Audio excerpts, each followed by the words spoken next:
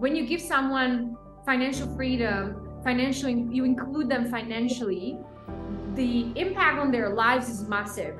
Whether that's giving them ability to frankly take their own life into their own hands, right? So they decide about education for their children. They decide about, okay, I'm earning my income. I decide what I want to do with it. I have independence, let's say, to decide whether I want to stay in this relationship or not. I am financially independent, so I can, let's say, even think about divorce, right? I mean, depends on the culture, of course, but I think that's where I felt was really meaningful for me as the why I want to work on financial inclusion and financial wellness, because I felt that you empower the person holistically for their life. You give them the ability to choose. I think one thing I want to highlight is that you don't have to be a financial services expert to be able to work on a financial wellness solution. Yep.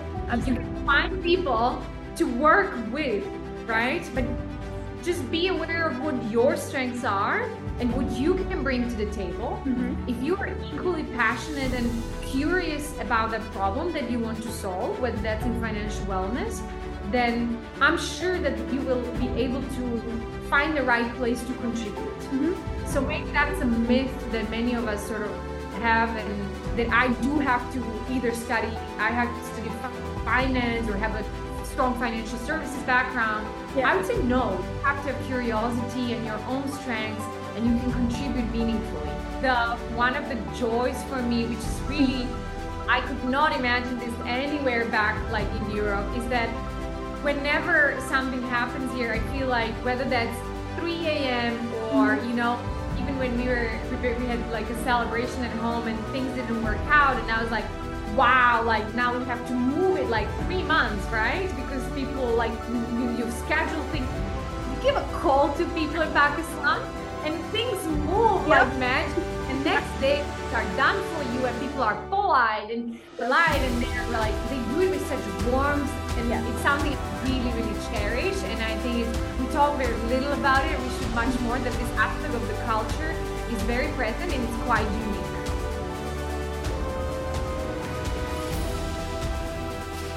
Hi everybody, today I have a very special guest, someone who I found on LinkedIn, but I am actually just thinking, why did I not find you sooner than I did? Vladimira is someone who's living in Karachi right now, but if I can go through her profile, it's a list of everything that we all should be knowing already about. You're a founder of Neem, which is enabling financial wellness for underbanked communities in Pakistan. You're a founder of the Future Farm, Mental Health for Entrepreneurs. You're a host of Naked Podcast. You're an angel investor. And recently you were named as the top women entrepreneurs this year by Forbes Slovakia. Correct me if I'm wrong, but these are really big titles. And I don't know how you live up to these roles. How do you do this? But maybe we can get started by, where did this whole journey begin? Like, did you always want to be an entrepreneur from a small town of Slovakia of 12,000 people? And right now you're building an app for 220 million people. This is insane. I know. I know. Well, thank you for having me, Sanya. It's a pleasure. I was looking forward to our conversation. And it feels quite special for me to be in Karachi right now and dialing into your podcast while you are in Europe, you know, in Finland, but still closer to my original home than right now. So that's very cool. I mean, you listed some of those endeavors, and these sound sort of, you know, glam and big, and you use that word and big titles, but to be honest, they are in some way boxes that maybe give some impression, but it's truly, I think, the journey itself. And it's never, we often sort of look towards the end outcome and we are sort of mesmerized, or we feel like it's so disconnected from us and how someone was able to achieve that, and we forget the journey. So I'm glad that you asked me how it started, because it started in the place, small town in Slovakia. And I grew up in a family of engineers. I said this many times, but in other conversations, that I don't think I ever was even surrounded by entrepreneurs or did consider sort of this pathway for myself. I thought that I will be a diplomat and sort of work in the global affairs. Nice. And then, which was also sort of against my family wish, because given you are sort of raised around engineers, there was some sort of family pressure. I think a lot of us know what I'm talking about, about pursuing the path of becoming an engineer myself. And I rebelled in some way and sort of went towards human rights and these global affairs. And I think the path really to where I am, if I just summarize it maybe in one sentence, is that it had a lot of curves and a lot of sort of decision making on the way, and being quite open-minded, and also trying to be a lot in touch with myself. And so I do a lot of sort of self-reflection, and we can deep dive into that. But yeah, I mean, the journey itself was very adventurous and certainly not narrow. So I didn't have it on my vision board that one day I'll be sort of building Neem in Pakistan. Wow, amazing. But since you're a global citizen as well, Vladimira, like you just mentioned, you've lived in different countries as well. And you've also sort of, like fought not being an engineer at home, and then, chose your own path. It's amazing, something that I can resonate with as well. No wonder why we're sitting here talking about this, which is amazing. But I really want to know, since I think culture is super important to both of us, I'm assuming, and I think it really does make up who you are as a person, regardless of where you come from, where you live, wherever you've traveled in the world. Out of personal curiosity, I really want to know, what part of Slovakia do you bring in your life in Pakistan, and what part of the Pakistani culture do you enjoy the most? I love that question. Nobody really asked me. Everybody's sort of like, what are the differences and similarities? But okay, so what part of Slovakia did I bring to Pakistan? I think it was just this immediate thought went into my mind that we were just celebrating Easter a few sort of days back, right? Yeah. And there was a little bit of melancholy for me, because I've been now in Pakistan for 5 years, but the last period was sort of 5 months since I reconnected back home. And I had this like inside urge to reconnect with the culture, with the rituals and roots. And so I was sort of sharing that with my team here in Pakistan, and with my partner, who's also Pakistani. And some of the cultural pieces and rituals were very odd for people in Pakistan. But I felt very proud of them. I think bits of pieces of as you said, like how I was raised, which is very much in touch with nature, for instance. In some ways, it's quite easy for me to do that here in Pakistan.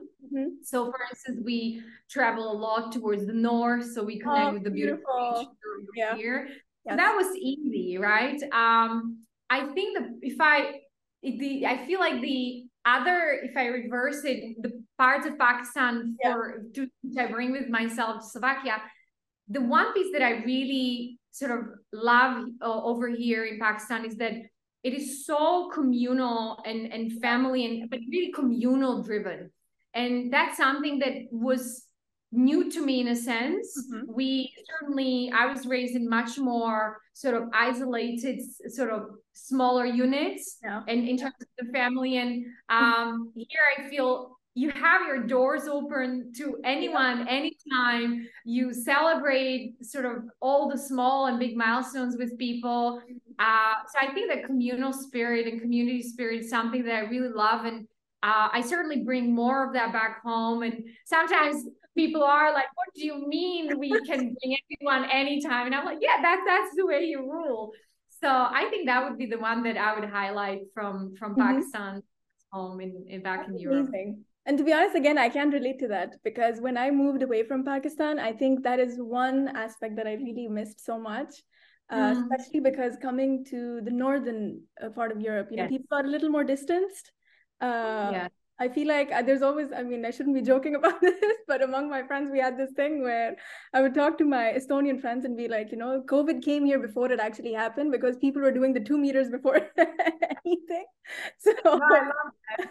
I love it. I also joke the other way around. So when I speak about Slovakia, I say to people, well, it's probably the size, my city where I come from is the size of one Pakistani wedding. So people delayed, right? Because it is 2000 and then a few thousand here. Oh, And God. I hear you. I hear you. I think those subtle jokes that do define underlying Yep. elements of the culture. So yeah, for sure. Awesome. But you have such an inspiring story regarding your professional career and the way you've built Neem. I think we can get more into that part as well. How did Neem come into being? How did your partnership with, both of the names come into being? And then what led to Neem in the first place? Like, why Neem?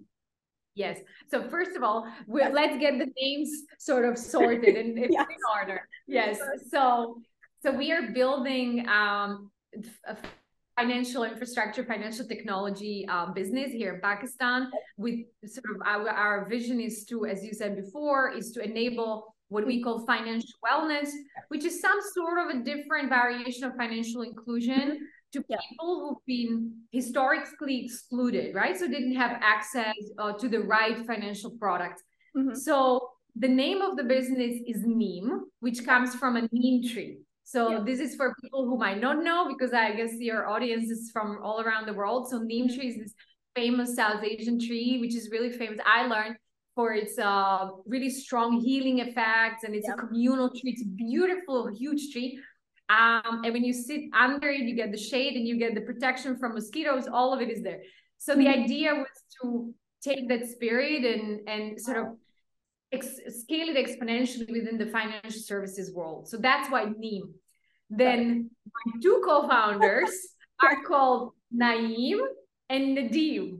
So for a lot of people for a long time thought that we are either called Neem or Naeem, or so it's Neem is the business, and then I have Naeem and Nadeem, and they're wonderful people. So my journey to Pakistan, I think I sort of in the last 10 years, I really sort of understood inside of myself that I would love to live and work in emerging markets. I had the opportunity and privilege to sort of work in London, work in Europe. And yes, it was also really, it was very rich in terms of learnings and the exposure that I got to all kinds of mentorship and opportunities and culture, etc. But when I had then the chance to work in Africa for some time, I just felt much more alive, to be honest. I felt that if I wake up in the morning and I put a little bit of that sort of maybe skills that I have, a little bit of knowledge and, the stamina and determination to something that I'm working on, the impact can be much larger. And I also felt, to be honest, that places like London are full of support and everything is available. And then you come to places like Karachi, or we were in Nairobi or in Ghana, and you meet this talent which is really eager to create something, and they're very self-conscious, right? I ask the right questions, but the support is very limited. So I was asking myself, why would I do this in London where there's plenty, or in Europe, where if I have the opportunity and I can bring a little bit of that and contribute in ecosystems like in Pakistan, that made me feel alive. So I think that was probably part of my why I wanted to sort of work in emerging markets. And then it's also serendipity. So when you answer some of those questions for yourself, then you also start attracting opportunities. Yes. I'm a big believer in that. Yeah, me too. I think when you are clear about some parts and you put it maybe on your vision board, or you start sort of manifesting it, you start attracting the universe to you, and you are open-minded much more. So really, it was an opportunity that came my way. Nadeem, my current co-founder at Neem, he invited me in some way. He asked me if I want to join him for a project in Pakistan. And I gave it a shot. And since then, I didn't look back. It's been 5 years. I fell in love with the country. I fell in love with the man as well. So Nadeem became also my life partner. We are married right now. So the journey has its own way to evolve. But so I think it takes the some sort of inner clarity, but as well open-mindedness about the opportunities and being able to sometimes step into unknowns and maybe uncomfortable spaces. That's where I believe that's where we grow, and that's where sort of you can create for yourself. True. No, absolutely agree with that. But maybe if we can get more into your background related to fintech, like before Neem, like what were you doing, and then how did that come about to, okay, let's build this project together with Neem? Yeah, no, definitely. So my background is not in financial services. So I originally studied in my master's human rights. And the reason was that I somehow deep down always sort of felt related to, I guess, the basic issues that we all face, right, in our lives. And I felt that when you address those, the safety, security for each of us, then you can move on the Maslow pyramid towards the higher levels. And at the end of the day, it's towards the self-actualization and ask yourself purpose question. But unless the safety and security is there for you, right, and you have access to the basic means and rights, you can forget about the self-actualization and the purpose. So I felt like, okay, I want to start working on the baseline. And then I started looking for the right ways to do that.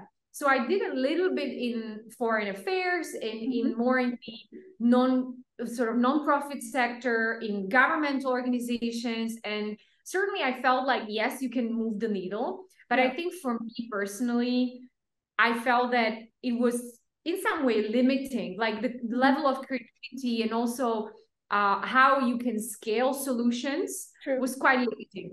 So when I met, this was again, some sort of serendipity, I met entrepreneurs in my life, and they were already building solutions, and some of them were in financial services, focused on financial inclusion.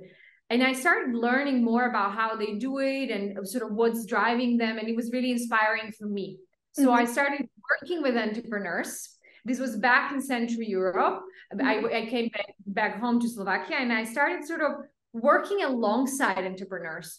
And then I got an opportunity to work for a financial services focused investor. So it was a fund in London. And again, they gave me an opportunity to work with entrepreneurs that we have invested into around the world and help them to, one, think about how they grow their business. And also second, help them think about how they grow as entrepreneurs and human beings themselves.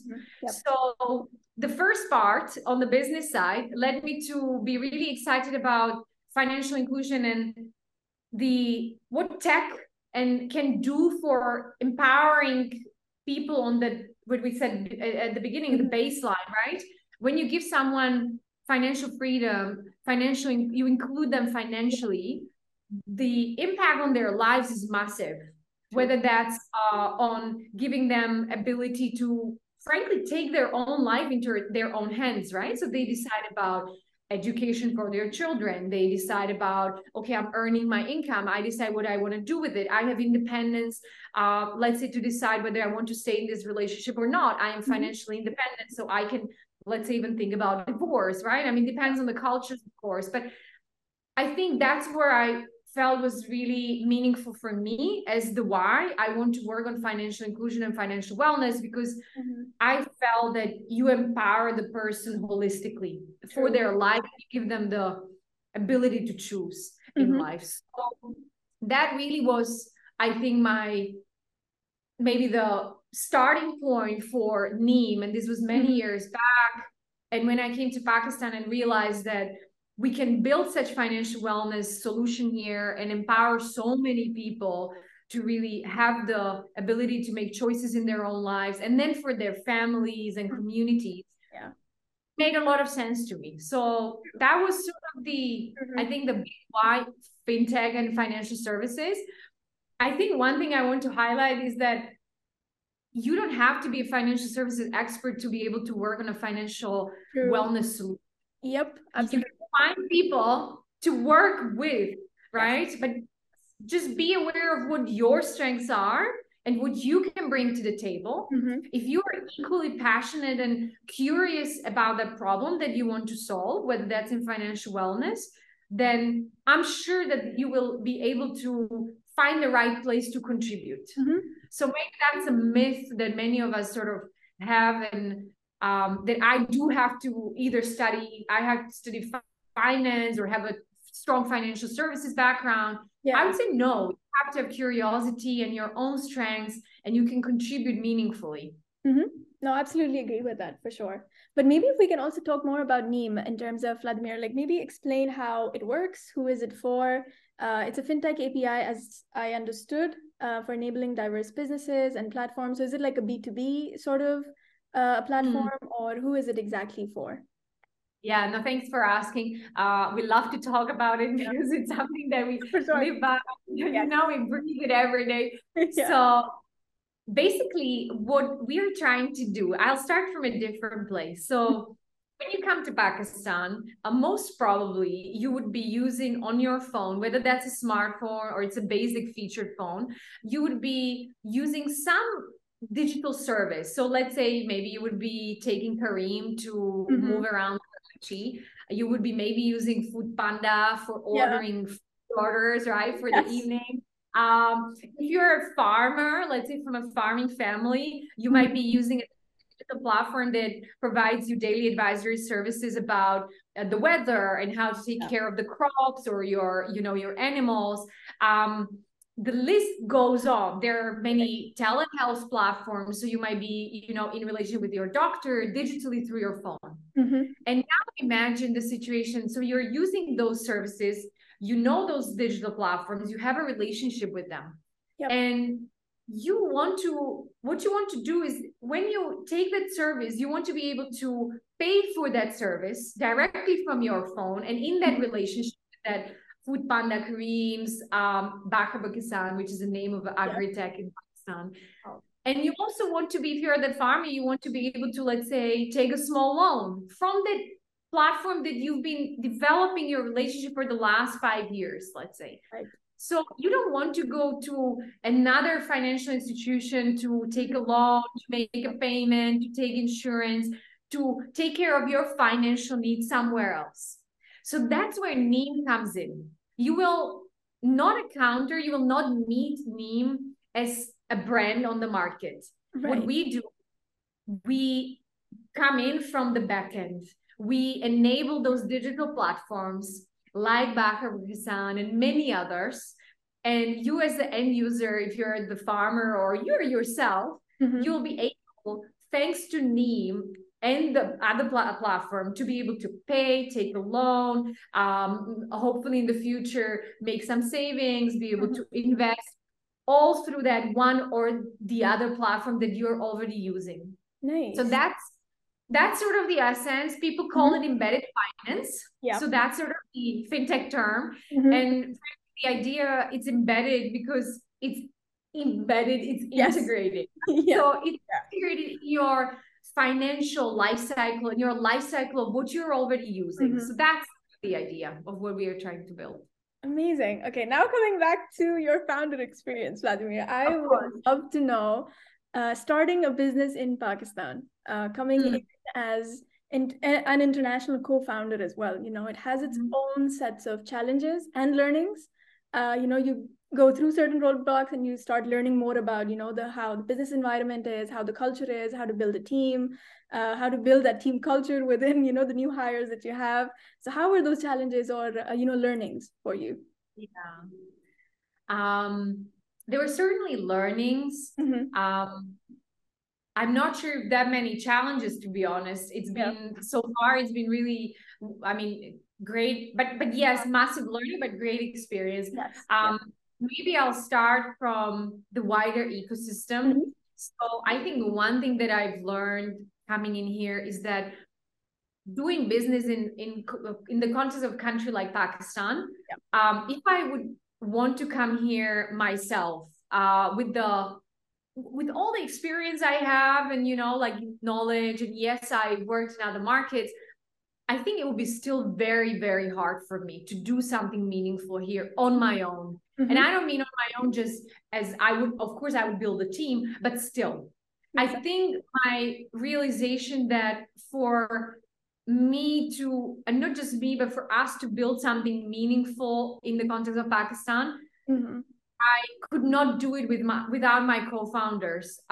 They know Pakistan so well. They know what are the nuances of navigating negotiations, right? It's very different. Oh my God, the negotiating part is on another level.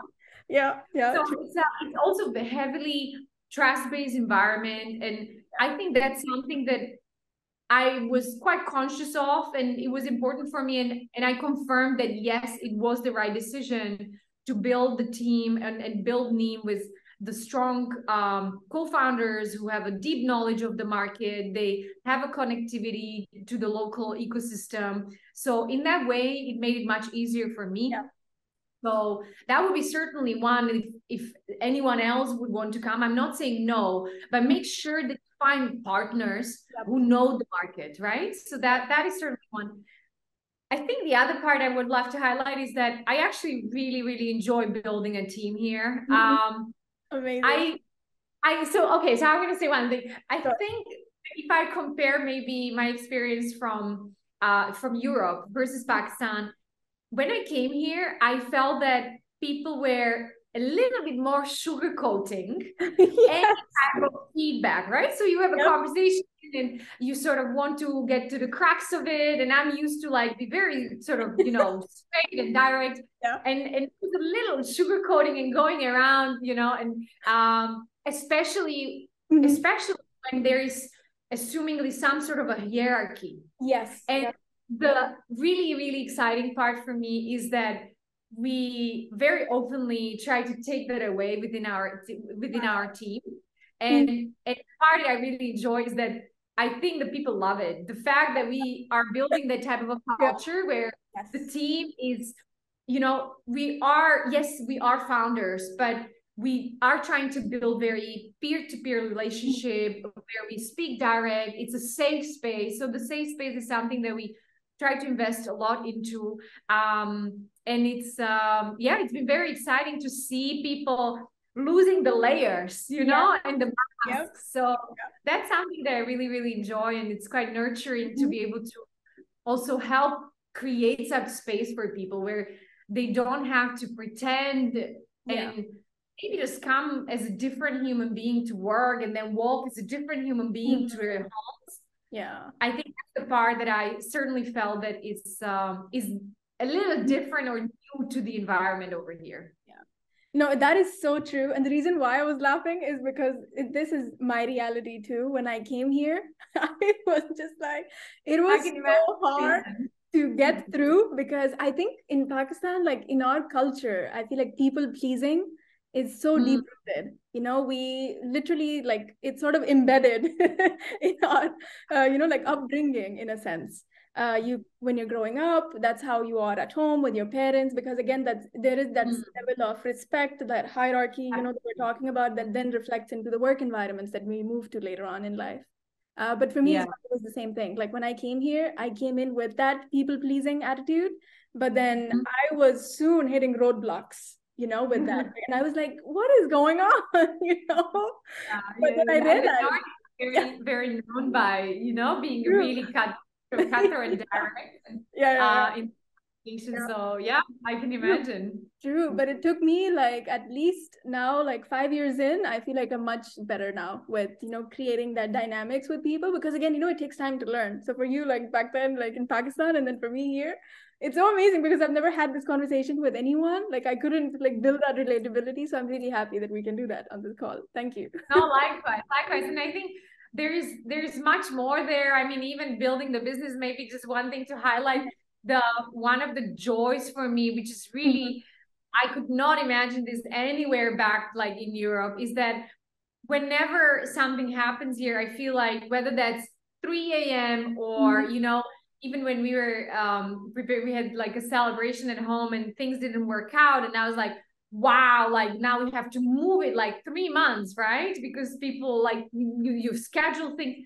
You give a call to people in Pakistan and things move like magic. And next day things are done for you and people are polite and they're like, they do it with such warmth. And it's something I'm really, really cherish. And I think we talk very little about it. We should much more, that this aspect of the culture is very present and it's quite unique.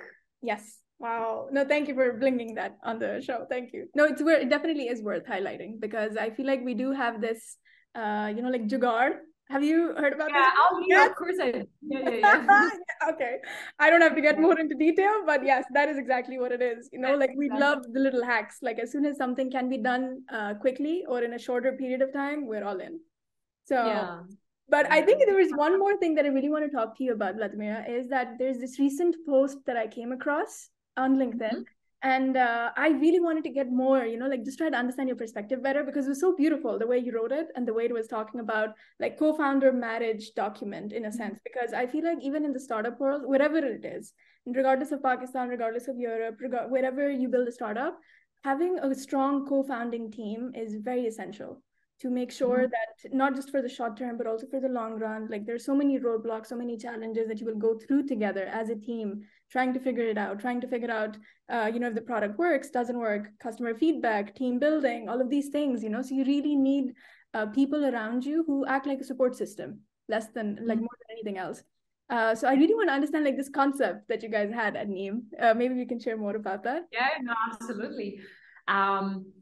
So, if you look on the statistics, like why companies, and not just startups, but businesses in general or organizations, why they don't make it, the co-founder relationship and co-founder conflict is very, very high on the list of the reasons.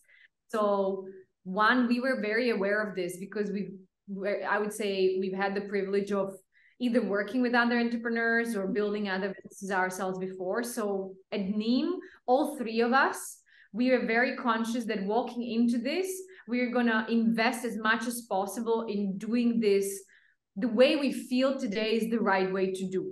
Right. So one of the sort of practices that we did was what you are asking me about, which is that we build this co-founder marriage agreement, which basically is some sort of a manifesto where we collectively agreed on some key principles that we want to sort of respect and live by in that relationship. And some of them I'll give you some examples. So one of them is, for instance, about leaving the ego in front of the door. Because, when you sort of talk from an ego place where you act or make decisions, when the ego is driving you, then it's really hard. The most probably the communication is not going to be effective and you're not going to arrive to the authentically like good result. So we sort of catch each other a lot. We sort of say like, hey, I don't think, maybe have a check-in with yourself. So that was one. We have principles, other principles around how do we communicate with each other. We have principles around our commitment to the business. So we made it very clear with each other and aligned that all of us are going to be committed to the business full-time for a certain number of years.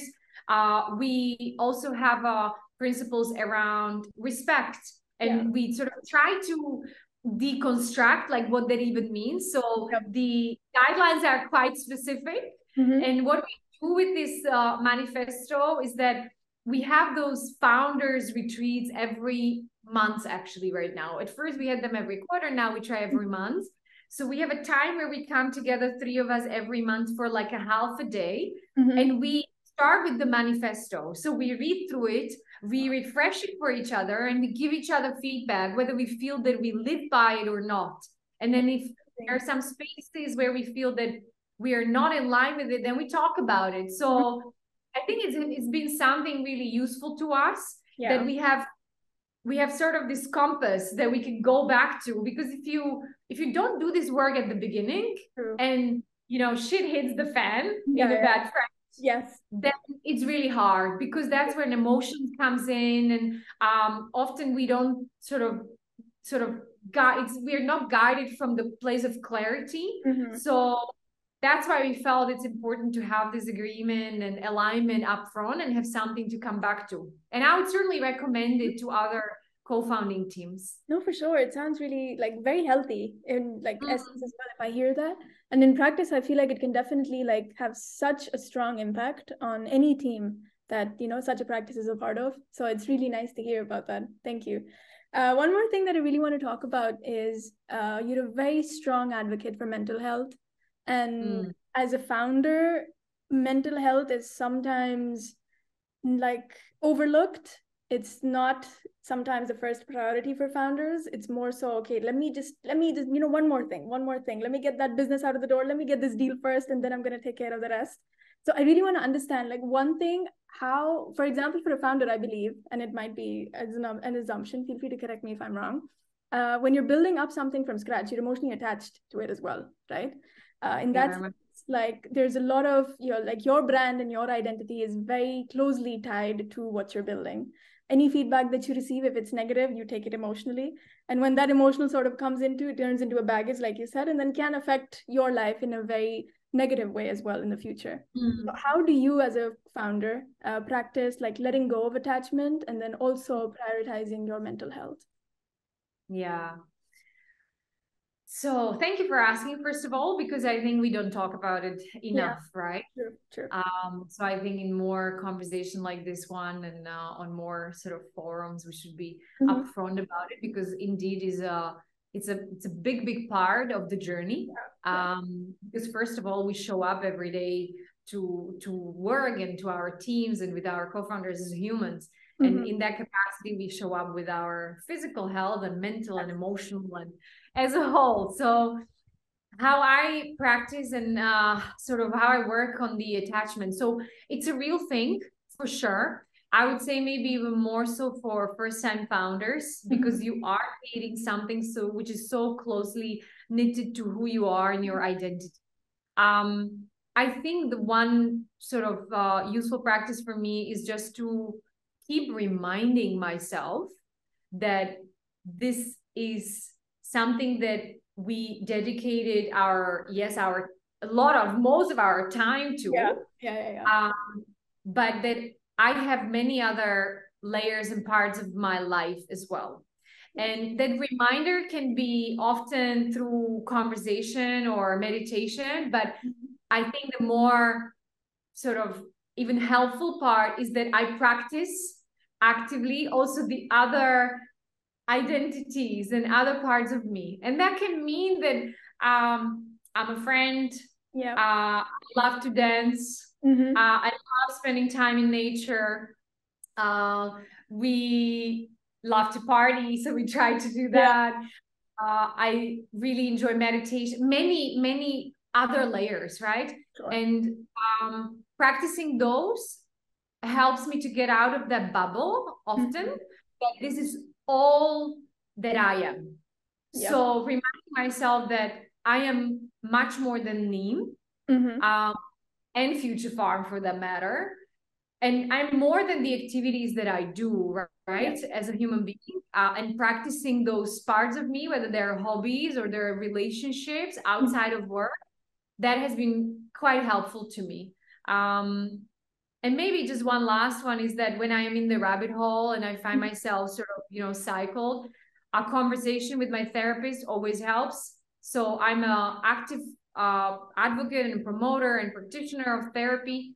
And Sarah, who's my therapist, she helps me with she puts a mirror in front of me. She gives me some really useful, helpful guiding questions. And most of the time I walk away much more refreshed and sort of with a lighter sense of being from those conversations. So that's sort of another one. Yeah. Wow. No, I think for me too, like these kind of conversations really do help, deconstruct your belief system. That is sometimes more so the limiting beliefs that we have for ourselves. So self-doubt, imposter syndrome, am I even worth it? All of these questions that we have in our head as founders, as normal, everyday, people, regardless of what titles we have in our lives. So I'm really glad that we're talking about this. And it shouldn't be a taboo regardless of any culture. It is something that is real. So I did realize that growing up, it wasn't something that was spoken out widely at home or in schools or universities. We didn't even talk about it to our closest friends, for that matter. You would talk about the emotional turmoil that you would be facing every now and then, but the mental health and mental wellness wasn't a topic at all. And I think for me now more than ever, I do believe that it should be something that is normal. You know, all of us go through it. It's just a matter of time that we start talking about it. And the more we talk about it is when we let go of a lot of things that are just built up, you know, in our little brain up there. So I think talk about. Definitely. And I think also just figuring out that we're in all of this together, right? So Yes. what I can see is that when I open up or share with my team that, let's say, this is what I'm going through, right? And which I do, and as well as my other two co-founders, I think it sets a strong sort of example for them to feel safe that, oh, wow, okay, I mean, it is we are normalizing it. It is okay, right, to also talk about these maybe emotions and feelings and state of beings. And sometimes it's really just about sharing and listening, not necessarily looking for advice. But yeah, I think that conversation with others and bringing it up in our chats with friends or in our conversations with the teams, I think it's also super important. So yeah, we try to do that ourselves as well, Neem. That's amazing. That's awesome. But I think in terms of advice, since we're also coming towards the end of the show, and it's been such a pleasure, honestly, to talk to you today, to even have this conversation. We started from Vancouver and then Pakistan and then Neem and then, you know, beautiful. Thank you so much, mashallah. Really nice.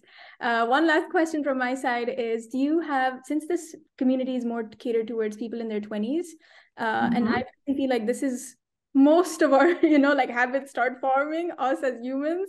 It's when we, you know, start adding more layers, shedding more layers. Of course, that's a continuation of process throughout our lives, but a lot of foundational core starts developing during this time.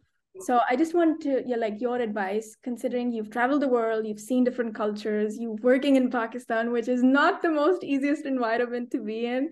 But still you're navigating so well, mashallah, which is amazing. So what is your advice to people in Pakistan or outside as well, sending a message to Slovakia or, you know, wherever in the world? What is your advice to people in their 20s on how to invest their time, money, and energy?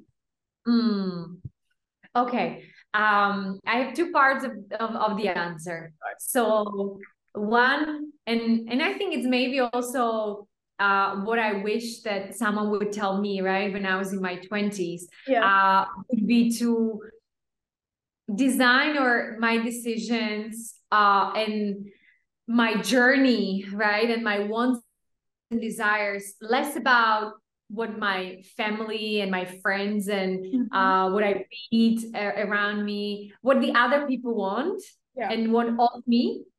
But I wish that I would be spending, and I want to send this message out there, that if you can start spending more time looking inside, and that can be through, you know, like small things. You can maybe experience or experiment with practice of journaling. So journaling is basically you take a notebook of any kind, beautiful, you know, place, which is just for you.